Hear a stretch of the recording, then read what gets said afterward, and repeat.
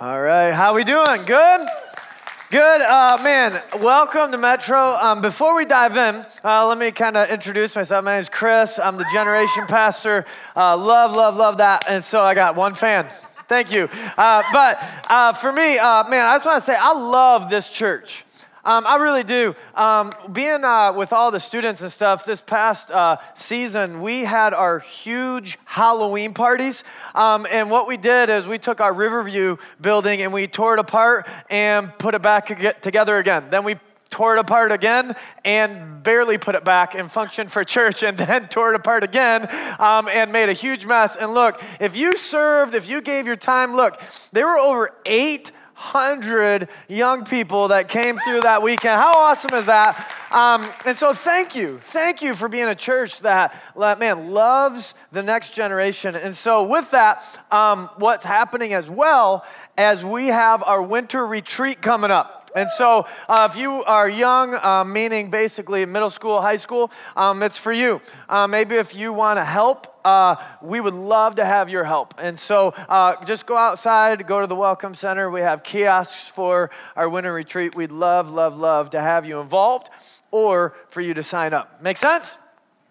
All right, so here's the thing. We're wrapping up this series called Vintage Jesus. The reason why is Jeremy basically was like, Chris, you can talk on whatever you want to talk about. And in my young wisdom, I thought what's best is let's talk about Jesus. Makes sense, right? And so, but this series has been great. Again, if you've missed it, you can go to metrocitychurch.tv and, man, listen to it. Man, you're going to learn so much about who Jesus is. And that's our heartbeat as a church. And so today, we're going to kind of wrap this thing up. And so here's what I promise is, number one, it's going to be intense. Number two, it is going to get a little bit weird. Okay? But number three, I promise we'll laugh through the awkwardness and we'll end up celebrating all Jesus did. Make sense? So let's pray before we get weird, all right? So bow your heads. God, thank you for bringing us here. God, we're in your house today. God, we're in your place today. And so, God, we ask that you be God in this moment. God, be God and speak to us. And Jesus, become real to us. In your name I pray. Amen. Amen. So to kind of get things started, here's what I want to do. Is I want everyone to close their eyes one more time. Okay, and I know that's weird. Trust, nothing's going to pop out. Halloween season's over. But if you have to close your eyes, just close your eyes. Play with me a little bit. Close your eyes. And now here's what I want you to do. Is I want you to get an image, okay? So a physical picture in your head of Jesus, okay? So you guys got your image? Now here's what's fascinating. Open up your eyes. Now here's what's fascinating, is it doesn't matter if you're a Christian or a non-Christian. It doesn't matter if you're young or old. Here's what I know, is that all of us just got a picture of what we believe Jesus looks like. Isn't that fascinating? All of us, we all did. And here's what I want you to know, is with that picture, whatever you pictured, here's the big idea that I want to dance around all night long, is what you perceive. Okay, what you perceive about Jesus or about anything, what you perceive will ultimately determine what you believe. Does that make sense?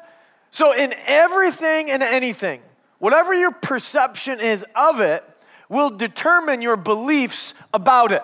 For example, come into my life. In my life and in my world, I believe that there are certain things that guys should and should not do. Right, men? Yes, like men, we have these imaginary lines, okay, and they're different for everyone, but there's certain lines where like, okay, if you're a dude, don't cross that, right? Like one would be, don't walk into a girl's bathroom. That would be a good thing, you know? Although, if you're in our Riverview building, they put the girls' and guys' bathrooms on the wrong side. I go left, and that's the girls' bathroom. So, I don't know if you have that problem, I do. But here's the thing, is that the other thing that men doesn't do, for me at least, is get mani-pedis. It's just something, okay, and I don't know if you're a dude in here and you're like, I love them. Look, I do too now, okay? Straight up. But here's the thing, it didn't start off that way. For example, about a year ago, we took our generation staff on a retreat. And the idea here was let's connect, let's get to know each other, let's build relationships so that we'll be more effective together. Okay, and so what happened is we took off and we went over to Ann Arbor. And one of the things I did is before we left was I got with all of them. And I went to the guys. And I was like, guys, if you could do anything to connect with your team, what would it be? Okay, and guys, we did clearly guy things. It was like, let's go see a movie. And I'm like, okay, stupid. That's not working, right? But anyway, long story short, what happened is they decided on, hey, Chris, let's connect as a team through disc golf. Now, I love disc golf. I'm like, sold, yes, amen, okay? But I wanted to be equal, and so I went over to the women, okay? The women of our generation staff, and I was like, hey, what would you want to do with us to connect? Like, if you could do anything as a team, what would you want? And believe it or not, what she said was, I would want to get mani-pedis with you guys. And I'm like, oh, what? Now I had options. As a good leader, I listened to them. And so what we did was we planned a whole retreat around disc golfing and mani-pedis, okay? And so what happened is we go to this hotel, and like we're in getting vision. We're planning out the next season and year of our generation ministry. And then we go to sleep, we wake up, and the next day is play day. Right, it's where you connect. And so we start off the day disc golfing. And in my mind, I'm like, okay, I agreed to the mani-pedi thing, but I'm going to disc golf so long they'll all be closed. You know what I mean? Because I'm a dude, okay? And guy, like, that's just not something a guy should do. But so what happened? We like are playing disc golf, and I'm like dragging. Dragging, and I'm like, we're throwing discs in the woods. We're like, I don't know, we got to go find it. But long story short, we ended up being done with it, and then it was mani-pedi time. And so we walk into this place, and it's like the classic place, okay? And women, you guys know this. It's made to make you feel like $1 million, but for a dude, it freaks us out. You know what I mean? So we show up here, and it's the weirdest experience in your life. So men, if you've never done it, what happens is you show up, and I show up, and you're just like, oh, this isn't for me. But what happens is I begrudgingly say I'm going to be a team player, right? Because that's what good leaders do. And so I go sit down in the little chair, and then what happens, right, ladies, is they fill up this bucket of hot water, create like a hot tub, and put your feet in it. And that's when I started to realize, man, pedicures are pretty awesome.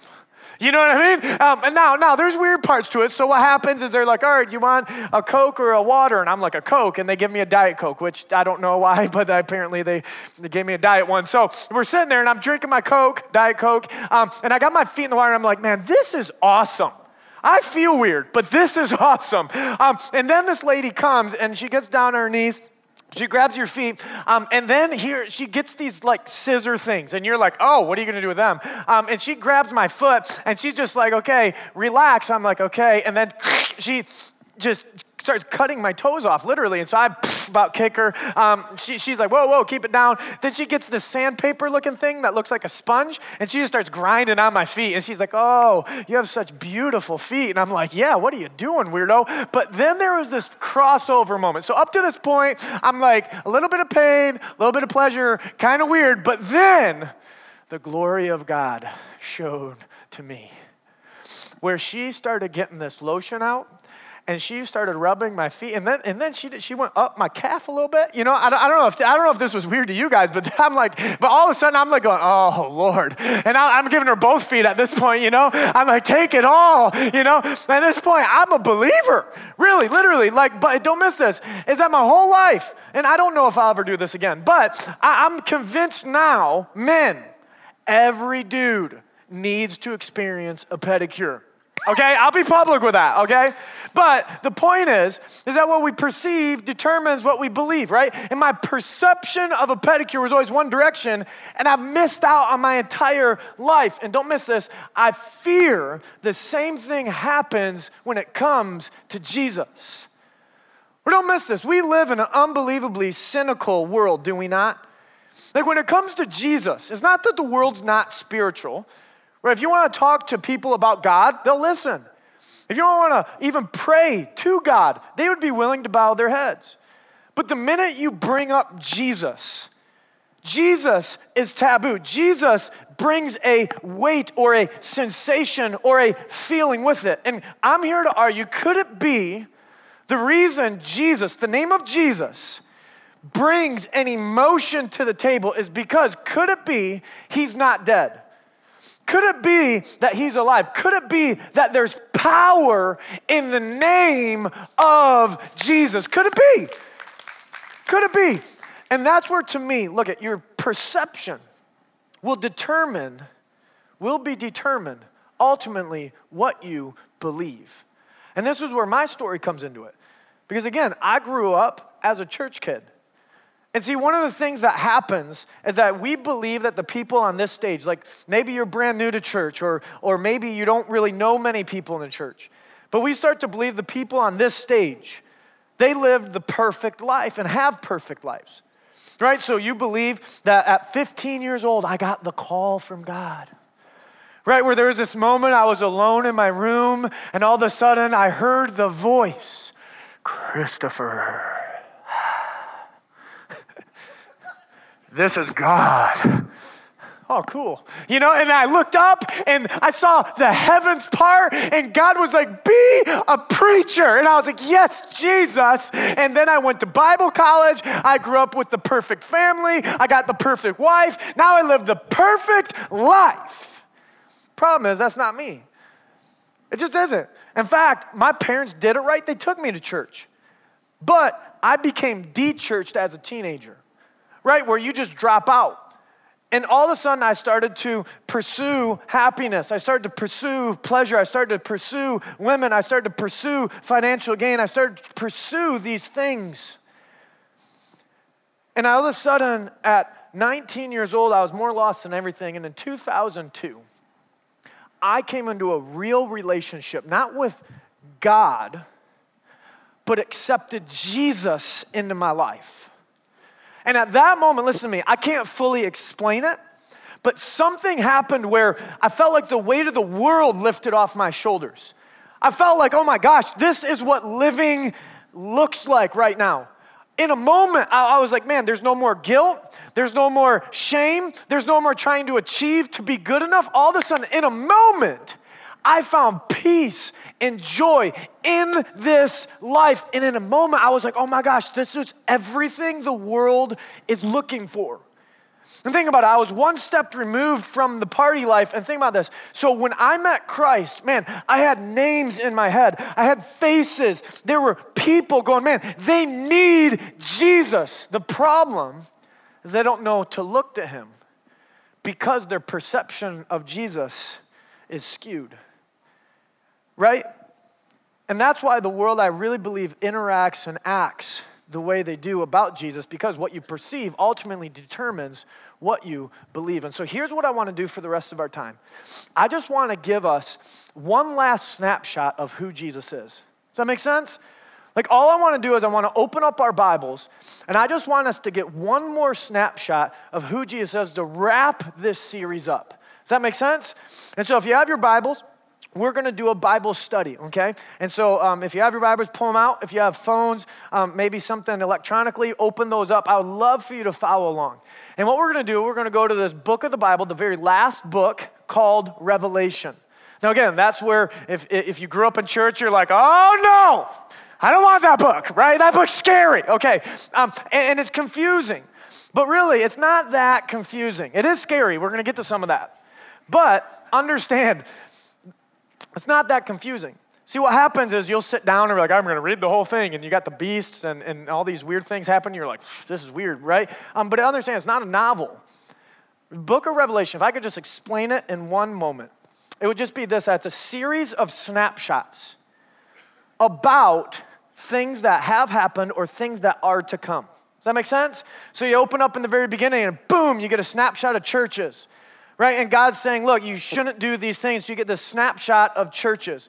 Then all of a sudden after that, you get the snapshot of heaven. It's really, really cool, really trippy, depending on how you read that. But then you get the snapshot of the end times. And then in Revelation chapter 19, we get to this moment where we get a snapshot of who Jesus is. And so if you're taking notes, there's three things that I believe this snapshot depicts about Jesus. And so if you're writing notes, first thing you'd want to write down is this, is Jesus is a fighter. Jesus is a fighter. Now I love that because when I had everyone close their eyes, here's what I know, is that you didn't close your eyes and picture Jesus as Floyd Mayweather, right? Like you didn't do that. Like you didn't close your eyes, you're like, bing, long-haired Mike Tyson. You know, yeah, you didn't do that. What I believe is you probably picture Jesus as long, blonde, flowy hair, right? You probably picture Jesus as this guy that went around hugging kids and feeding the multitudes and probably carried a man bag and drove a Prius and was way more feminine than manly, okay? But understand, that's not who Jesus is. Or if you crack open your Bible, man, Jesus is a fighter. He really is. And that's where we're going to just jump into this. And again, this is just a snapshot of who Jesus is. In Revelation 19, verse 11, it says this. I saw, now time out. This was a book written by a guy named John. John was exiled to an island called Patmos. And in the moment, and how he wrote the book is he would see glimpses and visions into heaven. And right here, you have John seeing something. Okay? And the first thing he says, I saw heaven standing open. Now, time out. Because what John first shows us is that heaven is an open door to you and to me. That's huge. Because again, I don't know what your church past is. I don't know what your predispositions of church and Jesus and Christianity is, but what I do know is that we are just as cynical about heaven as we are about Jesus. Right? Like we go, well, heaven's not for me. Or I don't know if I've been a good enough person. Or heck, I don't even know if it exists. And look, no matter where you're at on that map, I don't care what you've done. I don't care what you will do. Listen to me. The gospel message, why you're here, is to hear this message, that because of Jesus, heaven is open to you. He's open. And then, look at this. Here's why. Because he's a fighter, and it says this, I saw heaven open, and there before me was a white horse whose rider is called Faithful and True. So he's getting a snapshot of a guy on a horse. That's Jesus. And it says this, with justice he judges and wages, say that word with me, war. With justice he judges and wages war. And so, who is Jesus? What is he doing? What's Jesus up to now? Is he just sitting up at the right hand of God and he's like, dum today, let's play some blackjack, you know? Like, is that what he's doing? No. What he's doing is he's judging and making war. He is fighting. He's fighting. And the $1 million question is, who is he fighting? And again, this is where our perception determines our beliefs, because what most of us believe is we think Jesus is fighting against us. We think Jesus is out to get us. Well, understand, if you open up your Bible, the exact opposite is happening. Jesus isn't fighting against you. Listen to me, he's fighting for you. He's fighting for you. And that's why the two things that explain Jesus' character is faithful and true. Faithful and true, faithful and true, faithful and true. And why is that? Because two things come of this. His letter A is this, is that his warnings are true. One of the ways Jesus comes towards us and pursues us is through warnings, and the warnings are true. And again, this is where we got to put on our big boy pants, because again, this isn't the fun part of Revelation. But understand, think about all the different things we're afraid of in this book. You got hell, you got the lake of fire, the gnashing of teeth, but don't miss it. Beyond any of that stuff, the scariest part of all of Revelation is who Jesus is if he's not your Savior. We're understanding, just come into this. We'll read this, skip down a few verses. It says this, then I saw the beast and the kings of the earth and their armies gathered together to wage war against the rider on the horse and his armies. Do you see the picture? This is Jesus on the horse, and you have everyone waging war against Jesus. And look at this, at the end of time, right? When it all comes down, it says this, they were thrown alive into the fiery lake of burning sulfur. The rest were killed in the sword coming out of his mouth of the rider on the horse, and all the birds gorged themselves on their flesh. Now that's jacked up. See, that's the part of the Bible where like, man, I don't want that to be in there. I don't either. And you can't say that. You're the pastor. No, I can because I know what it means. What it means is that, listen to me, if you miss the idea that Jesus is fighting for you, there will be a day he fights against you. There will be a day where there is the lake of fire. There is the torment. There is the gnashing of teeth, so much so that when you're in this place called hell, look at me, there's going to be an eternity of suffering. What that means is that on day 1, you're going to scream. On day 5, you're going to keep screaming. On day 100 or day 10,000, there's going to be this point where you've screamed so loud and shouted in so much agony that after 10,000 years, you're going to go, it has to end.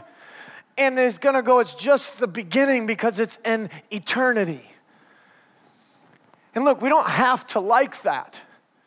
But the warnings are true that there's coming a day where you will die and you'll meet Jesus. But don't miss this. Here's the promise, is that if you're still breathing, today's not that day. It's not today. The warnings are to prevent you and to move you into the second thing, that Jesus remains faithful. And this is awesome, because if it's just the warnings are true, we're screwed, okay? But look, if he remains faithful, you know what that means? It means even when you push Jesus out of your life, and when you say, I don't want nothing to do with God, look at, even after people beat him, crucified him, ripped his beard off, listen to me, what this means is that Jesus still loves you, he still pursues you, and look, there is nothing, don't miss this, nothing you can do to get Jesus to stop loving you. We got to celebrate that, come on. We got to. And that's huge, man. He's a fighter. He's fighting for you. He's fighting. Second thing is this, is Jesus is passionate. Now, it might shock you that I can relate to this, right? Like I am what they call a little bit of a passionate guy, right? Can you tell? Right? Yes, right? But there are times my passion gets me in trouble. You know what I mean? Where like, I love that I'm passionate, but there are some times, like in the sense of winning, you know what I mean? It's like sometimes I will just blank see red and I'm like, I have got to win. You guys know what I'm talking about? Anyone like that in this room? Yeah, for me, I get that way. And where it comes out of me is in the worst times. Like I said, I'm generation pastor. I hang out with middle school, high school, college kids, super fun. But there are certain moments where I see red and I'm like, look, I am going to crush you. Now, don't miss this. I'm a good pastor. I promise I love your kids. But there are times I wrestle them, okay? And also, I remember when I jumped into this thing a couple years ago, taking on middle school and high school. So for 8 years, I did college and then jumped into middle school and high school ring. And so, we went off on this thing called the Detroit Mission Trip. Now, I love the Detroit Mission Trip. Super fun time. But my first year, I did not realize that I was going to be the butt of every prank. Okay, does that make sense? Like, I didn't realize that. And so what happened was, day 1 happened, and literally I'm laying there on my blow-up mattress, minding my own business, connecting with the kids, right? Because that's what a good pastor does. So I'm, it's nighttime. I'm like, poking them, different things. And then I'm an old man, so I'm like, all right, let's go to bed. It's like 10, okay? And so anyway, what happened, I fall asleep, and then them little suckers come up and undo the little hole. And so midnight, like literally, in the middle of the night, I'm like passed out on the floor, on this rock hard floor, and I'm like, okay, play it cool. I got this. And so I'm like, the next day they're like, did you know what we got? We got you. I'm like, yeah, okay. I'm acting like it's no big deal. It's one thing after another. And then day 2, I'm like, learn my lesson. I sleep in a bathroom floor. Literally, true story. Like a one-person bathroom. I just lock the door, cuddle myself up next to a toilet. I'm just holding it. And then there's this thought in the middle of that night, as you hear them walking by. They're like, where's Pastor P? Where's Pastor? We're gonna kill him. And I'm like, guys, what the heck? These kids are vicious. And then it dawned on me, I'm bigger than them. It dawned on me, I'm going to crush them instead of them crush me. You know what? And there was this moment where I saw red and I was like, I am going to win this war. That's just true. And so what happened was, this is absolute true story, is the next night, one of the last nights, is I decided, I was like, all right, I'm going to go lay in the middle of the gym and be like, come get me. Does that make sense? And so what happened, I laid in front of the gym. I also created an alliance with the middle schoolers. And our alliance was, look, we're going to act like you're on the high schoolers team, and then we're going to say a code word. And when I say the code word, you switch, and we're going to waylay the high schoolers. It was a brilliant plan. It was awesome. So here I am laying there in the middle of the gym, surrounded by all the middle schoolers. Like it's like, seriously, like an army here. And I'm just laying there, and one kid kind of sneaks in with some water, and we're like, hoo, hoo, hoo, you know, and he's pouring water on us. I just take it, you know, I'm like, bring it. And so all of a sudden here comes like 2, 3, 4, they all the high scorers at once just kind of wham, come attack me. And at this point, all the middle schoolers then attack me. And so it's like pile on Chris, you know? And so I'm like wrestling and going, and then I said the code word, which was, ow, my nose ring, you know? And so I screamed that, and look, it was awesome. The middle schoolers flipped. The college kids flipped sides. And at that point, I saw red, and I was like, kill the kids. And so I chased after them, and there was this moment where like literally, they went and hid in their bathroom. We're ripping them out. Ripping them out. And there's this point where I have one kid under me. He's on me. I have his underwear. You know, I ripped up. They're ripped, and I'm ripping them. They're over his head, you know? And there's this thought in the middle of that. I'm like, the kid's 14. You know, and there's this moment. I'm like, I have 14 years. I'm beating, you know? And there's this moment I'm going, why did I do that? You know, and it's because there's this moment where you're going, there's such a passion, you have to win. Don't miss this. The same with Jesus. Listen to me. Jesus saw red, meaning he saw sin. And he goes, look, I will win. I'll win. And it was a passion for him to crush sin and set you free. Amen? I understand that's it. We're coming to this. This is awesome. Man, I love this about Jesus. Remember, he's on a white horse, faithful and true. That's Jesus. And then look at this. His eyes are like blazing fire. What an awesome sight. Get this picture in your head. His eyes are like blazing fire. On his head are many crowns.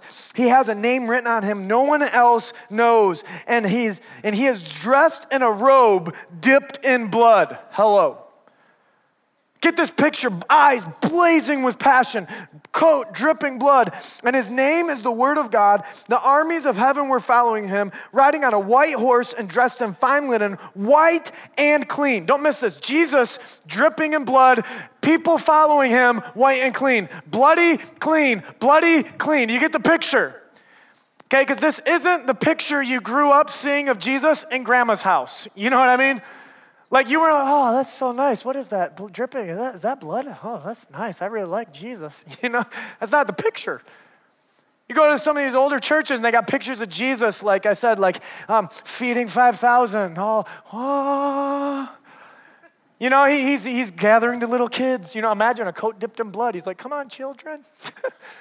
It's weird. What's the Bible painting? Right? Think about this. Like you got Jesus, eyes blazing fire, coat bloody. Whose blood is it? Isn't that the question? Everyone behind him is white and clean. Why is he bloody? Why are they clean? Why are they bloody? Why are they here? Because here's the gospel. Portrayed that Jesus was so passionate when he saw red, when he saw sin, you separated from God. He said, I'll go. I'll die. My coat will be dripped in my blood to set you free. Are you tracking? It's the gospel. It's the most beautiful story. But understand, his goal from that forward and why he's leading this charge, because he's passionate about us following him and us being clean, or translation, being righteous. And here's the tension, because what happens is we know this story. And we'll clap and celebrate. Yes, Jesus, coat dipped in blood for me to set me free. But then after that, we meet Jesus, invite him into our lives, and then hijack the story to go live however the heck we want to live. We're thinking about this. We will say things like, yeah, I'm not perfect. I might make, quote unquote, mistakes. But look, remember, Jesus came, died for me to forgive me. And so what happens is we'll have mistakes, right? And so we'll have sex again. What's our excuse? Well, Jesus knows I'm not perfect. Well, he'll forgive me anyway. What'll happen is your marriage will be hanging by a thread and you'll be fighting and the fighting will be so fierce and so wild. And what you'll do is okay, I'm just gonna end it all. And I know it's gonna be embarrassment. I know my family will question, my church will question, but look, there's grace. Look, everyone will forget anyway. Jesus will forgive me anyway. I'm fine. And so we keep living this lifestyle of mistakes under the name of grace, when listen to me. If you don't come back to truth, grace is just grease that allows you to do whatever the heck you want. And it's one of the scariest places to live. Because the truth is, right, is the warnings that if you don't follow Jesus into this righteousness, if you don't have the passion for righteousness like he has, if you don't apply that into your life, listen to me, you're not following Jesus anymore. Meaning you're not part of this picture. It's terrifying. And so what do we do? Because if your life is anything like mine, I live in the mistake world way too much. Right? Where I'll yell at the kids again, right? I'll get flustered again. I'll let pride rise up again, right? I'll stumble into things again and again and again, and you just gotta go, what am I doing? Because I want in the picture. I want heaven. I want the picture. What do I do? And that's where the third thing the Bible portrays of Jesus comes in so clear. Is that one, he's a fighter. Two, he's passionate about righteousness. But then three, he is king. He is king. And this is huge for us to get, because again, I fear that we have this image of Jesus, right? The long, blonde, flowy hair Jesus, right? We have panty waist Jesus. He's up in heaven going, oh, love me. Please love me. I'm so pathetic if you don't love me. That's not who Jesus is. He is not at the right hand of God begging for you to love him. You know what he's doing? He's ruling and reigning in this all supremacy. That's who he is. That's where if you come back to this, man, just read this. It says this, coming out of his mouth. He's got eyes blazing fire, coat dipped in red. He's dripping in his own blood to set us free. And then out of his mouth is the sharp sword, which to strike down the nations. He will rule them with an iron scepter. He will tread on the winepress of the fury of the wrath of God Almighty. On his robe and on his thigh, he has the names written, King of Kings, Lord of Lords. Who is Jesus? Listen to me. What I can say is he's not just your friend. He's not just your buddy. He is not just your homeboy. Who Jesus is he is the King of Kings. And he is the Lord of Lords. And he rules and reigns supremely. And until we understand that he's a king, you can never really start following him. It's a huge concept. Because what's it mean if he's king? What does it mean? It means a couple things. It means that when you die, okay, and 100% chance you'll die, okay? Thank you. That's why you came to church. You'll die, okay? But then there's going to be this moment where you see this Jesus. Eyes blazing fire, man. I mean, it's just hitting. It's ferocious. You're going, wow. Listen to me. If he's king, yet you've said, stay out of my life, listen to me. He is king and fully right to condemn sin and give you the thing you always wanted, which is a life away from him in a place called hell. And I know, we push back and we go, whoa, that sounds mean. No, he's just giving you what you've always asked for. Jesus, stay out of my life. But if he's king and you're king, he has the authority and the power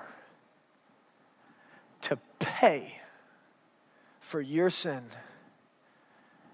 and to send you off to paradise, clean, blameless. So much so that the Bible says when God looks at you, he sees the covering of Jesus, as if your life was swapped with Jesus' life. But this is my point. is that he has to be king. He has to. And so here's the question, is where it all comes down, is who is Jesus to you? Because listen to me, if he's not king, he can't forgive. If he's not passionate, then there is no pursuit. And if he's not a fighter, then ultimately he loses. But if he is a fighter, if he is that passionate, and he is king, then listen to me, you would be a fool not to surrender your life to a God like that. I know you might push against that and go, I don't know about all that. And listen to me, I get it. You can have questions. But what I know is that until you've given your life to Jesus, you always have to change to find something in this life to please you. And this is where it became so clear to me, was at the Halloween parties, where one of the craziest things happened to me, where we did these Halloween parties, right? And they were awesome. But at our high school one, this girl, or guy, depending on what you determine, came up to me. And so I just got done preaching, right? And so we're having a dance party, and so there's music just like, you know, and I'm like, hey, you know, I'm doing my thing, and then this girl walks up to me with tears in her eyes. She says, hey, Chris, I'm transgender. In that moment, look, I don't know if you've ever met someone like that. There's nothing that can prepare you for this moment. So as I stand there looking at this beautiful young woman, she says, you know, when I chose this lifestyle, everyone said, there's no hope. She said, I've been told as God hates me, God's mad at me, and I'm going to go to hell. What do you think? In that moment, listen to me, like I said, there's nothing, my mouth drops, and I'm like, what? Listen to me, I about lost it. Because what I preached about that night was this big idea that God's not mad at you. He's madly in love with you. I remember I looked right at this girl, and I said, honey, God doesn't hate you. I said, your problem is you don't know Jesus. You're looking to all these other things to be your king. And you're having to change so much about you over and over. And I'm looking at this girl, and remember, the music is just, you know, there's not an intimate moment in this moment. And I said, but honey, you want to know why you're here? Because God has this message for you. He is not mad at you. He's madly in love with you. Listen to me, I don't know where you're at, but all this preaching is not to condemn you and push you down. Just to raise you up and give you a foundation. That when Jesus is your king, there's a foundation laid where you don't have to change because the world changes. You want to change because he's your king. Does that make sense? And listen to me, I don't know where you're at, but the question I want to land with is this, so who is Jesus to you? Like I said, it's incredibly personal. So I know the instinct, right, is to be like, oh, so-and-so needed this message. No, I think I needed it. I think you needed it. I think you needed it. I think we needed it. Because in a room like this, there's people that have been saved for 20, 30, 40 years. At the same point, there's people going, I don't even know what I believe. But all of us come into this circle to say, who is Jesus? Because when you die, the only question will matter is he your king or not? And if he is, then let's live today in that victory. Does that make sense? And so if you'll bow your heads and close your eyes, I just want to pray over us. Or maybe you're here and you're going, man, I don't know what I believe about Jesus. Maybe you're going here and you're going, man, I want to make Jesus the king of my life. Well, here's the good news. Is Romans 10:9 says, if you confess your sin, if you confess with your mouth that Jesus is Lord, you will be saved. So you think about the ramifications of that. There's a confession, and then there's a creation. Jesus, you're king of my life. You're Lord, and you're saved. Listen to me. If that's you, here's what I want. I just want you to raise your hand so I can pray for you. Just raise your hand. It's fine. Maybe you're here and you've been a Christian your whole life, but you're going, I've never made Jesus my king. I just rinse and repeat, meaning I make mistakes, say sorry. Make mistakes, say sorry. Now's the time to nail it down. Make him your king. Let's raise your hand. Jesus, I want you to be king. Raise them. The other thing, I just want to pray over you. God, I pray for these hands. God, you say if you confess, we have sinned. God, when we make you the Lord of our lives, we're the king, God, we're saved. And so, God, we don't need a special prayer. God, you have confession here before people with hands up. And so, Jesus, we claim in your name, teach these people to be king in their life. God, for those of us who don't have our hands raised, for me, God, teach me to be the king. God, help us to live in this world with Jesus, you as our king, where we see you as passionately pursuing us and fighting the devil for us. And God, let that be our foundation to build our lives on. In your name I pray. Amen. Amen. Man, here's the thing. Can you see me? This is bizarre. I can see you. So here's the thing. If you prayed that prayer, here's what I'd like. I want you to talk to someone about it. And I know that's crazy. That is insane. Like, you don't do that. You're like, my faith is personal and private. Yeah, it is. But at the same point, we want to be a church. Where the church shines brightest is when we're together. It really is. And so, man, we have some friends on my left, your right, that would love to pray with you.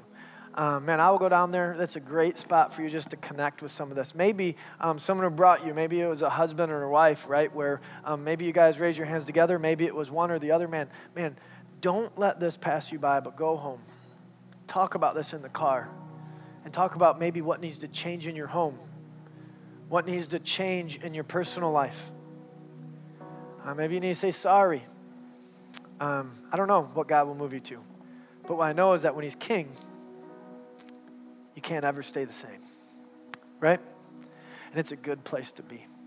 And so, man, thank you for coming, man. I love you guys. I love this church. This is so fun.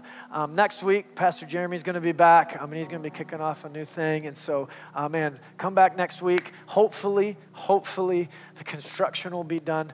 Oh, please, God. Maybe we should pray for that again because it's terrible. Oh, my gosh, it's terrible. But either way, man, bring someone. Bring someone. I'm telling you, it's Christmas season coming up, Thanksgiving season coming up, and man, this is a time for us to reach into our community. If they're needing, family in need, sign them up for the 7 families for 7 days. Let's be the church that we can be. Amen? All right. Love you guys. We'll see you next week.